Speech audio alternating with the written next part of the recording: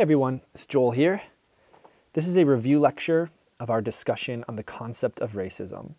So this was our first week in our 3-week unit on racial justice. So the question we're asking, what is racism? And in particular, I wanted us to really think about a related question. When is a policy racist? There's a lot of talk these days about institutional racism, systemic racism, structural racism. And in one way or another, all of those things have something to do with policies that are racist or policies that are racially harmful or inequitable. And so I think to really kind of figure out what people mean by systemic racism, institutional racism, structural racism, you have to ask yourself, well, when does a policy count as racist? Because structures, systems, and institutions are in part, but to a large degree, not totally, but to a large degree, governed by policies. You might also talk about norms. I think that policies are more political in nature. They have to do with government. They have to do with institutional practices.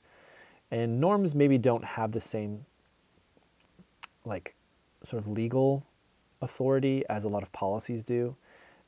Norms are I think a broader category because you can talk about political norms, you can talk about legal norms, and those are the norms that are incorporated into political systems. They're the norms that have authority behind them, like legal authority. You can be punished for failing to live up to these policies, or states can lose funding if they don't live up to certain kinds of federal policies. So those are political norms and legal norms. But there are also other norms like social norms. So norms about what it means to be a man or a woman. Those are gender norms. Or norms about how to ride an elevator and so on. And so we're really going to be thinking about the norms that are used in institutions, in government institutions, educational institutions, criminal justice system, norms that kind of function within government understood broadly. And I'm just going to call those policies rather than political norms. I'll just refer to them as policies. So we're really interested in this question, when does a policy count as racist? And a lot of people have written about this and talked about this, and a lot of people are using this language, describing certain policies as racist, describing certain institutions as racist. And so I think it's important for us as philosophers to kind of figure out what's going on here. So I'm going to describe three different views about what sorts of things can count as racist. And this is going to lead us into a richer conversation about policies that are racist. But for now, let's just talk about this word racism or racist. So here's the question. What sorts of things can count as racist? And here's a little bit of a footnote about this question. This is not a question about the sociology of racism. This is a question about the concept of racism. So the sociology of racism is, it investigates the question, how does racism arise? What sorts of psychological factors lead people to have racist attitudes? What sorts of historical factors have led, say, white Americans to have racist attitudes? You might also ask, how do racist attitudes change and develop and evolve over time? What sorts of things lead people to be racist? That's an interesting empirical or sociological question, but that's not really the question that we're focusing on here. We're asking a question about the concept of racism. What sorts of things count as racist? So think about the difference between these two questions just to help illustrate what I'm getting at here. What is love? And how does love arise? What is love? And how does love arise? The first question is a question about the concept of love. It's kind of asking what's the essence of love? Whereas the second question is asking about the etiology or the sociology of love, the psychology of love. How do people fall in love? And these are different questions. And so similarly, I'm not really asking the question for now, how does racism arise in the sociological sense? I'm not even asking the question, where in the world is there racism? There's racism present in a lot of places. It's very popular. It's prevalent in the world and in the U.S. But that's the sort of, again, this sociological question. We're asking about the concept itself. What does it mean for something to be racist? And how could something, under what conditions could something count as a conceptual matter, could it count as racist? So there are three views that we talked about in class. One view is called strict agentialism. It says that only agents can be racist. So the proper use of the term racism is as a referent or a designation for individuals. It's perhaps a very traditional way of thinking about racism. So on this view, on strict agentialism, it doesn't make sense. It's an inapt use of the word to describe institutions as racist, to describe a system as racist, to describe even a policy as racist, because for the strict agentialist, it's only individual agents. And perhaps they would allow like the beliefs or the attitudes of the agent to also be racist, but not policies, institutions, practices, systems. On the complete opposite end of the spectrum, you have strict structuralism, which says that only social systems and social structures can be racist. So just think of a social system as an interrelated network of policies, practices, attitudes, and ideologies that govern institutions, that govern people, that govern relationships. So the strict structuralist says that the proper use of the term racist is only for structures. Strict structuralists are going to want us to use some other word for individuals. Individuals might be prejudicial, but we should reserve the word racism for structures, for policies, for institutions, and so on. So we can talk about the criminal justice system being racist, the strict structuralist will say, but we shouldn't talk about the police officer being racist. The police officer might be biased or prejudicial or hateful or something like that, but it's only the system that is racist. Same for education. The strict structuralist might say the education system has racism, but want to use a different word to talk about, say, educators or policymakers who create legislation for education. But finally, there's a view that's kind of carves a middle road between these two views, and I'm going to call it just like simply put, the hybrid view. And it says that both agents and systems can be racist. We can refer to an individual as racist, and we can refer to a system as racist. We can refer to the person as having racist attitudes, and we can refer to the policy as being racist. So, persons and policies can be racist. Individuals and institutions can be racist. And interestingly enough, there are different ways of having the hybrid view. And we're going to talk about someone who has a hybrid view, and we did talk about someone who has a hybrid view, Ibram X. Kendi. But for now, I just want to give you a quick overview of this strict structuralist view. This has become somewhat popular in racial justice discourse. And an example of it comes from a popular author and a social justice advocate, Robin DiAngelo. So Robin DiAngelo wrote this really now famous book called White Fragility, Why It's So Hard for White People to Talk About Racism. And in White Fragility, she says the following: racism is a system. Racism differs from individual racial prejudice and racial discrimination in the historical accumulation and ongoing use of institutional power and authority to support the prejudice and to systematically enforce discriminatory behaviors. So notice that DiAngelo wants to distinguish racism from individual racial prejudice and racial discrimination. What makes racism different than mere prejudice? Well, racism is this like historical accumulation, as she puts it, or this confluence, this emergence of power, institutional power, that allows prejudice to be implemented. It's institutional power and social power that gives force to individual racial prejudice. And it's this systemic power, this social power that's underwritten by prejudice that is, on her view, racism. But the individual is not racist. Racism is a term that designates systems. It's not a term that designates individuals. She would prefer that we talk about individuals being prejudicial or discriminatory or biased or something like that. And so this view has a really catchy way of being referred to. It's called the P plus P equals R view. The P plus P equals R view. And what do each of the P's refer to? They refer to power and prejudice. So power plus prejudice equals racism. Power and prejudice equals racism. And so what this is saying basically is that mere racial prejudice is not sufficient for the presence of racism. That's just one of the P's. And remember, the formula tells us you need both of these P's in order for there to be racism. So it's not enough that there's racial prejudice. There needs to, on top of that, the racial prejudice needs to be backed by, supported by, it needs to influence power, social power. And then you have racism. And so what is power here? I mean, roughly power is like political authority, political representation, economic affluence. Money does a lot. Money gets you places. Money gets you political representation, political authority, campaigning, and so on.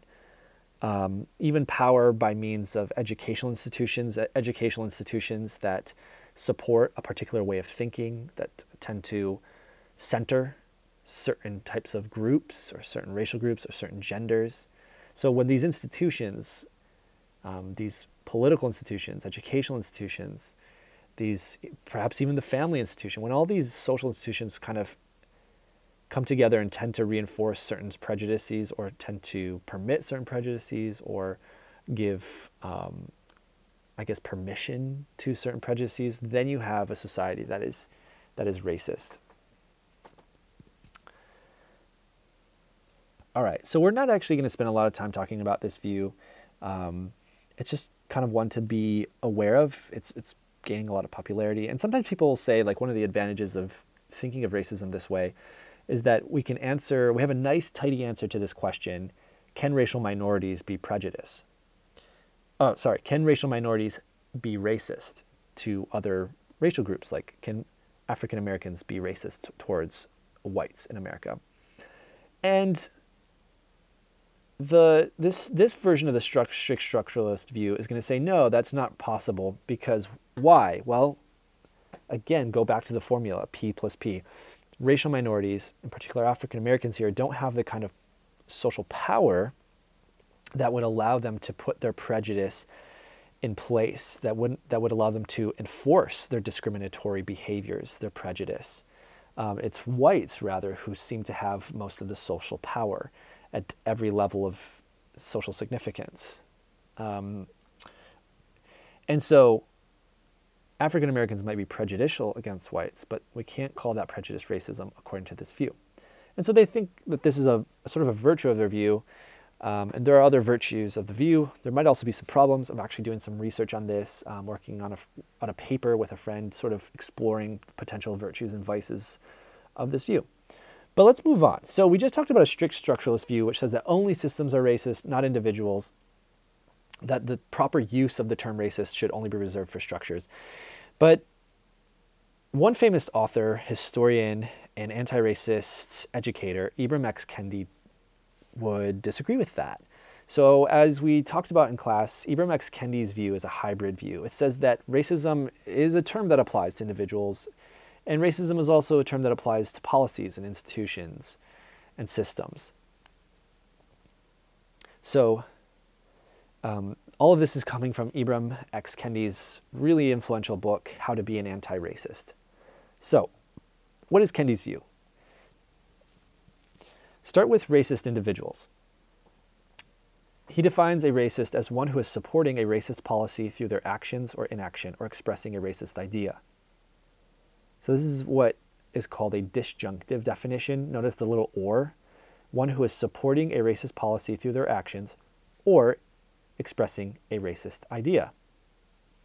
So there are like two ways, each of which are sufficient to be a racist on Kendi's view. You either support a racist policy or you express a racist idea. So maybe you don't have any racist ideas, but you do support racist policies. That's enough to make you a racist, according to Kendi. Alternatively, maybe you don't support any racist policies. You only support anti-racist policies, but you express a racist idea. You have this racist ideology or something like that. You're also a racist, according to Kendi. An anti-racist is one who is supporting an anti-racist policy through their actions or expressing an anti-racist idea. So, just a reminder, Kendi thinks that there is no middle ground here. You're either a racist or an anti-racist. These are the two camps, and it makes sense why that would be the case, like you're either supporting racist policies or you're not. You're either supporting racist policies or you're supporting anti-racist policies. And he thinks like you're inaction, like just saying, well, I don't support anything. I don't even vote. He's going to say that that's actually permitting. Like you're in some ways resigning your political participation, and that's in some way supporting racist policy through your inaction. I think that's what he's going to say. I'm not totally sure, and I think it'd be fun for us to think about this as a class. But in any case, that's his view of racist individuals. So the obvious question is like, okay, then what is a racist policy? If being a racist, if supporting racist policy is enough to make you a racist, then maybe you really don't want to support racist policies. And so that leads us into Kendi's, I think one of the more interesting parts of Kendi's view, was his take on racist policies. So from the reading I assigned, he says a racist policy is any measure that produces or sustains racial inequity between racial groups. An anti-racist policy is any measure that produces or sustains racial equity between racial groups. By policy, I mean written and unwritten laws, rules, procedures, processes, regulations, and guidelines that govern people. So it's really helpful, really helpful definition here. There is no such thing as a non-racist or race-neutral policy. Every policy in every institution, in every community, in every nation is producing or sustaining racial inequity or racial equity between racial groups. And if you recall from the reading, Kendi gives us an example of what he means by inequity. So I'm going to go to his a portion of chapter 1 from his book, How to Be an Anti-Racist. And he gives an example about housing inequality. So for example, he says, here's an example of racial inequity. 71% of white families lived in owner-occupied homes in 2014, compared to 45% of Latinx families and 41% of black families. That's racial inequity. Racial equity is when two or more racial groups are standing on a relatively equal footing. Okay. I think there are questions lingering here. I mean, the example we just got, it's not clear that that's equity and inequity as it's often used. It seems like it's more like an inequality. And so sometimes people make a distinction between equity, inequity, and equality by appealing to an illustration. We showed it in class that imagine you have 3 different people, each of them have different heights, and they want to look over a fence. Or how about this? They want to pick apples from a tree. And there's an inequality here. They each have different heights. But the inequity isn't just that they have different heights, it's that they have different access to the tree. They are going to face different barriers and different hurdles to the tree given their height. So an equitable outcome is not necessarily giving everyone the same apples. Rather, an equitable outcome is giving everyone the same access to the tree, same opportunity to get a comparable number of apples. So an equitable distribution of, say, ladders would be giving the biggest ladder to the shortest person, and this, the second biggest ladder to the second shortest person. And then maybe the tallest person doesn't get a ladder, or maybe they get only a footstool. So we don't give them the same resources to get apples from the tree. Why? Because they have different starting points. They have different antecedent chances of getting things. They have different capabilities and different abilities for picking apples. And so an equitable distribution of ladders is going to give them different, unequally sized ladders, but ladders that kind of put them on the same playing field to get apples. And so I hope the illustration is pretty clear. Equality is about sameness, whereas equity is about similar opportunity and similar resources to get important social goods as other people. I hope that makes sense, and we can definitely talk about that more. I don't want to belabor that point too much because I think the concept's somewhat clear. I think it's somewhat clear, but In any case, in the interest of time, I'm just going to move on. So, a racist policy is any measure that produces or sustains racial inequity between racial groups. So now bring everything together. A racist individual is one who supports a racist policy or expresses a racist idea. So what it follows, I hope you can see the logical connection here. It follows from Kendi's view that if you support, either through voting or through an endorsement, if you support a policy that leads to or sustains racial inequity, then on Kendi's view, you are a racist. Like we should use the designation racist for you.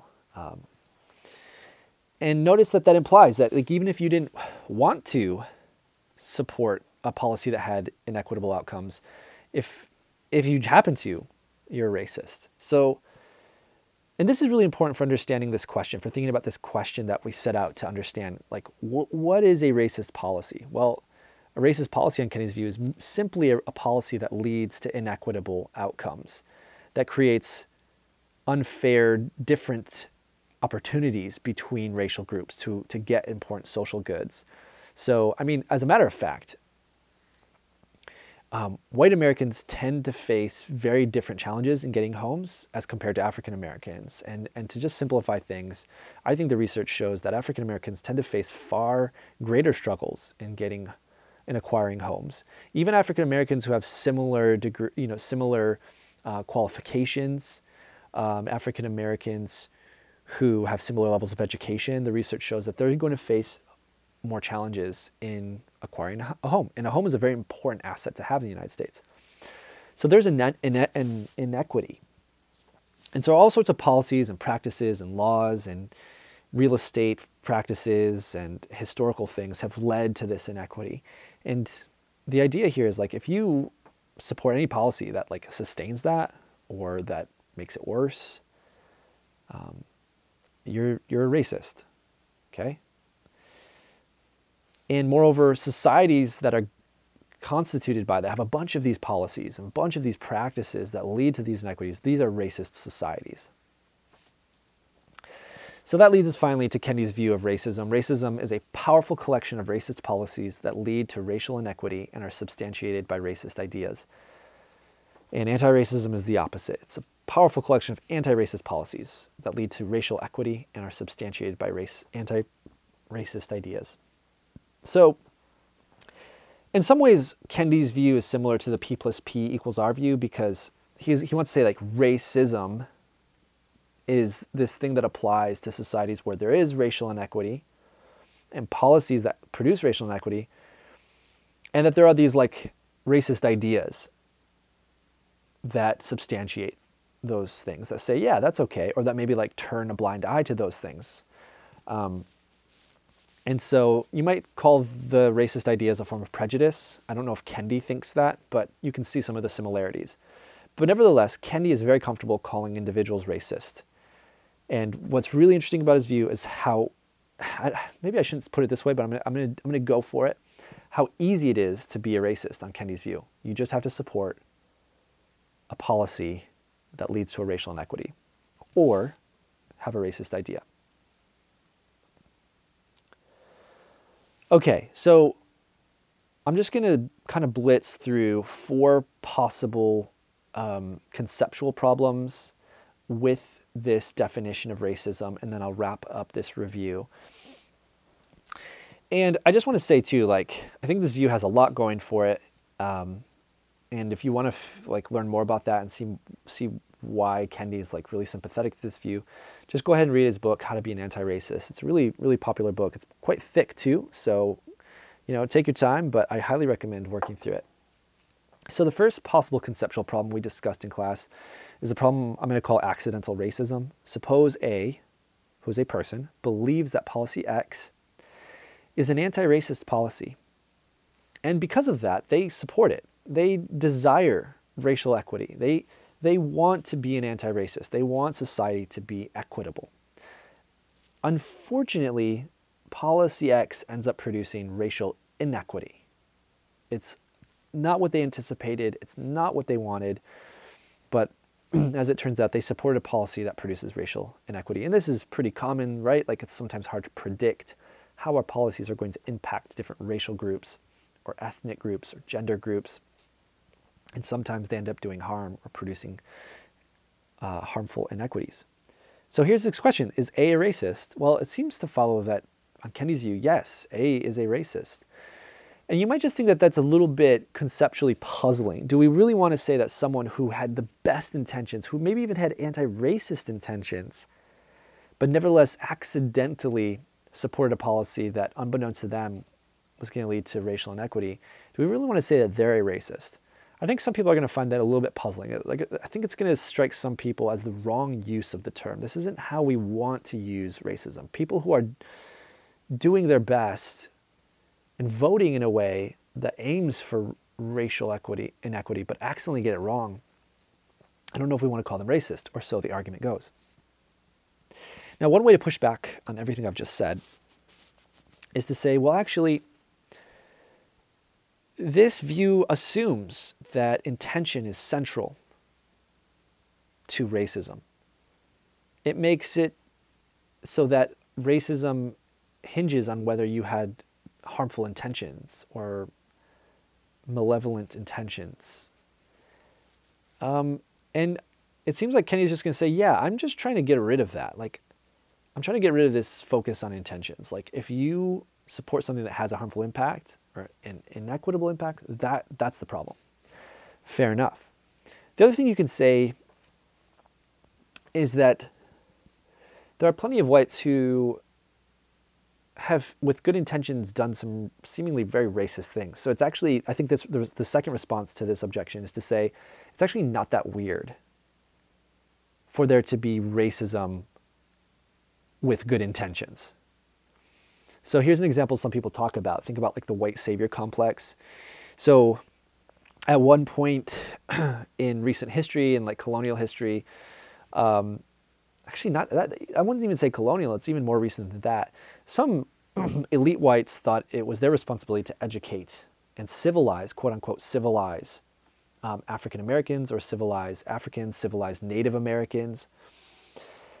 And you might think, well, they had really good intentions. They were trying to be benevolent and wanted to enrich these different ethnic and racial groups. But you might think that nevertheless, like, their intention to do good was still underwritten by something racist. Like, there's still something racist going on, right? Like, the attempt to civilize another group implies that these groups are like not civilized, they're barbaric, which you might think like that assumption is racist. And so so the response is just that sometimes good intentions to do good to a racial group doesn't seem to sanitize those intentions or make them anti-racist. There have been plenty of really good intentions that seem actually really morally problematic, that seem ethnocentric, that seem to be an instance of superiority complex. We're going to make you like us. Who you are and how you are is not good enough. It's inferior. And so we got to help you out. That seemingly benevolent intention can actually be really harmful and can, I think, to a lot of people seem like a form of racism. And I think that makes a lot of sense. Okay, next objection. You might wonder whether Kendi's view results in conflicting verdicts. So suppose A, who is a person, believes that policy X and policy Y are both anti-racist policies. They're going to produce more racial equity. And for that reason, A supports both of them. She wants to be an anti-racist. The way things turn out, policy X ends up producing racial inequity, while policy Y produces racial equity. So one policy does what A hopes for, the other policy does the opposite. They maybe like produce, one produces an equity, produces equity in home ownership, the other produces inequity in education, for example. So is A racist? You might wonder whether Kendi's view doesn't really tell us what to think here. I mean, if we just look at her support for policy X, which turned out to produce inequity, we'd have to say she's a racist. But if you just look at her support for policy Y, which produces equity, you might have to say she's an anti-racist. Seems like she can't be both at the same time. Either she's a racist or an anti-racist, right? So Kendi's view might seem to issue conflicting verdicts. How does it adjudicate in these sorts of cases? And I think some of you in class, we try to, and this is a good thing to practice when you're doing philosophy, is try to come to the rescue of a view, even if you disagree with it. This is sometimes called philosophical Good Samaritanism, right? Like the Good Samaritan story is like the story of the Samaritan who helps the Jew, and the Samaritans and Jews are like national enemies, but the Samaritan comes to the aid of the Jew who's been beaten and robbed and takes the Jew to the hospital. And so even if you disagree with Kendi's view, can you find a way to resolve this particular problem? And I'll just share a view that I think someone raised in class. They said something like, well, maybe you need to look at the net effect. When we look at the situation, the whole situation of race from the bird's eye view, was there more equity on balance or more inequity on balance as a result of the policies you supported? And so if at the end of the day, the equity produced by Y is greater than the inequity produced by X, then you're not a racist, you're an anti-racist. But if it's the opposite, then you're a racist. That might be right. And I'll let you think about whether whether that response works. It's not clear to me it does. How do you like measure on balance equity, especially when we're talking about very different kinds of equity and inequity, right? Like, think about inequity in homeownership, but then equity in education. Like, on balance, what's the equity? I don't really know how to make sense of that. In any case, it's a really interesting issue. Finally, another possible conceptual problem is what I call racist reparations. So suppose policy X offers compensation to African Americans for historic injustice, like Jim Crow. As a result, numerous African Americans are able to buy homes. So just imagine they're given like subsidies for home ownership, because as we learned in class, one of the things that racism of the 20th century did to African Americans was seriously devastate their ability to buy homes, which has serious impacts on wealth and really so many things. And so we undergo this program of reparations, and we make homeownership affordable, available for African Americans. And as a result, numerous African Americans are able to invest into new homes. So now there's a new distribution of homes. Because of reparations, imagine that 80% of homeowners are now black, 71% are white, and as the stat currently is, or close to what it currently is 45 are Latinx. So this is far from being on roughly the same footing. This is an inequality. So here's what I'm wondering. Is Policy X, this form of reparations, this compensation program, is it racist? I mean, it produced an inequality. And so it would seem that Kennedy's definition says it is racist.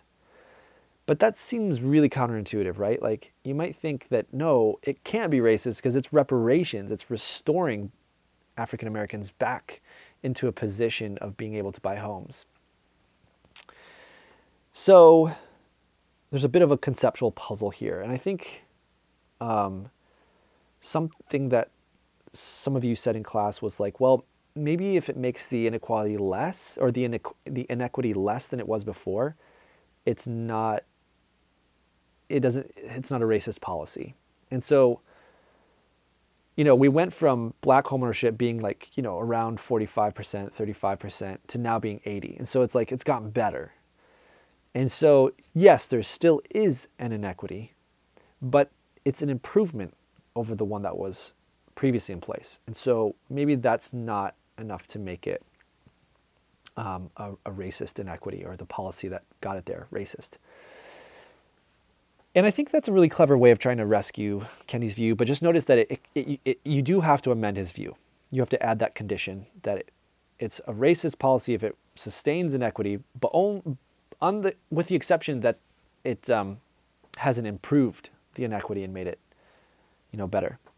But the other thing to say is, like, it's not clear that like the example I gave, I don't really see that this is like, I don't know what it means to say that it's an improved inequity or it's gotten better from what it was before. I mean, it's in some ways made it worse. Like, there's like a massive gap between Black homeowners and Latinx homeowners.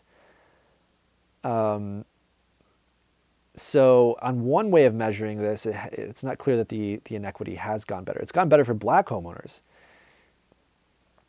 And I don't know. I mean, I think we want to say, well, that's not racism because these are people who are now being re-enfranchised after centuries of disenfranchisement from homeownership. So, but it's just not clear what Kendi's going to say about that. So maybe on the midterm exam, I'll ask you to maybe try to rescue his view a little bit from problems like this.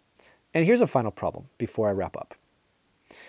This is a problem that one of you actually mentioned to me after class, and I'm glad you did because I didn't get to really discuss it in class, but it's in the literature on the concept of racism. This is like a really important argument. So one more problem that you might think assails Kendi's view is what I call the loss of moral charge. If Kendi's view is right, here's the question: does the term racism lose some of its social and moral function? Does it lose some of its moral function? Focus on that. The idea here is that the use of the term racist or racism is supposed to have a condemnatory purpose. A condemnatory purpose. In other words, it's supposed to condemn. It's supposed to issue a severe moral verdict. Moreover, like, we should be concerned, morally concerned, if it is used against us. Like, to be charged with racism is like a pretty serious moral indictment. It's a serious moral condemnation. And here's the question: does Kendi's view accommodate this alleged function of the term? So the term racism or racist, when it's used against someone or something, it has a certain powerful moral function. It's meant to say, wow, that thing like is deserving of a certain kind of criticism, a certain kind of condemnation, a certain kind of rebuke. And so you might argue, like, this is like a fact about the concept of racism. It has to have moral charge. But if a theory about what racism is doesn't give us that result, that's a mark against that theory. And so you might wonder if Kendi's view does this, because as one of you put after class, like, if I just accidentally support a racist policy despite my best intentions, and you say, oh, therefore you're a racist, like, it feels like that's not really morally concerning. Like, I actually was doing my best and I was trying to be anti-racist, and I'll change how I'm voting, sure. But it feels like calling me a racist doesn't really have moral charge. Like, I shouldn't really care at that point that I'm called a racist. So, but that feels wrong. Like, we should always care if we're racist. And so if Kendi's view can't preserve this function of the concept of racism, then that might be a mark against his view. So this is perhaps like one of the harder ones to grasp, but I hope it was clear. If you have questions, feel free to email me or reach out. In the next review lecture, I will rehearse J.L.A. Garcia's view of racism. He's going to give us a hybrid view, but it's going to be very different than Kendi's. Okay, thanks so much, and I've really enjoyed discussing this all with you.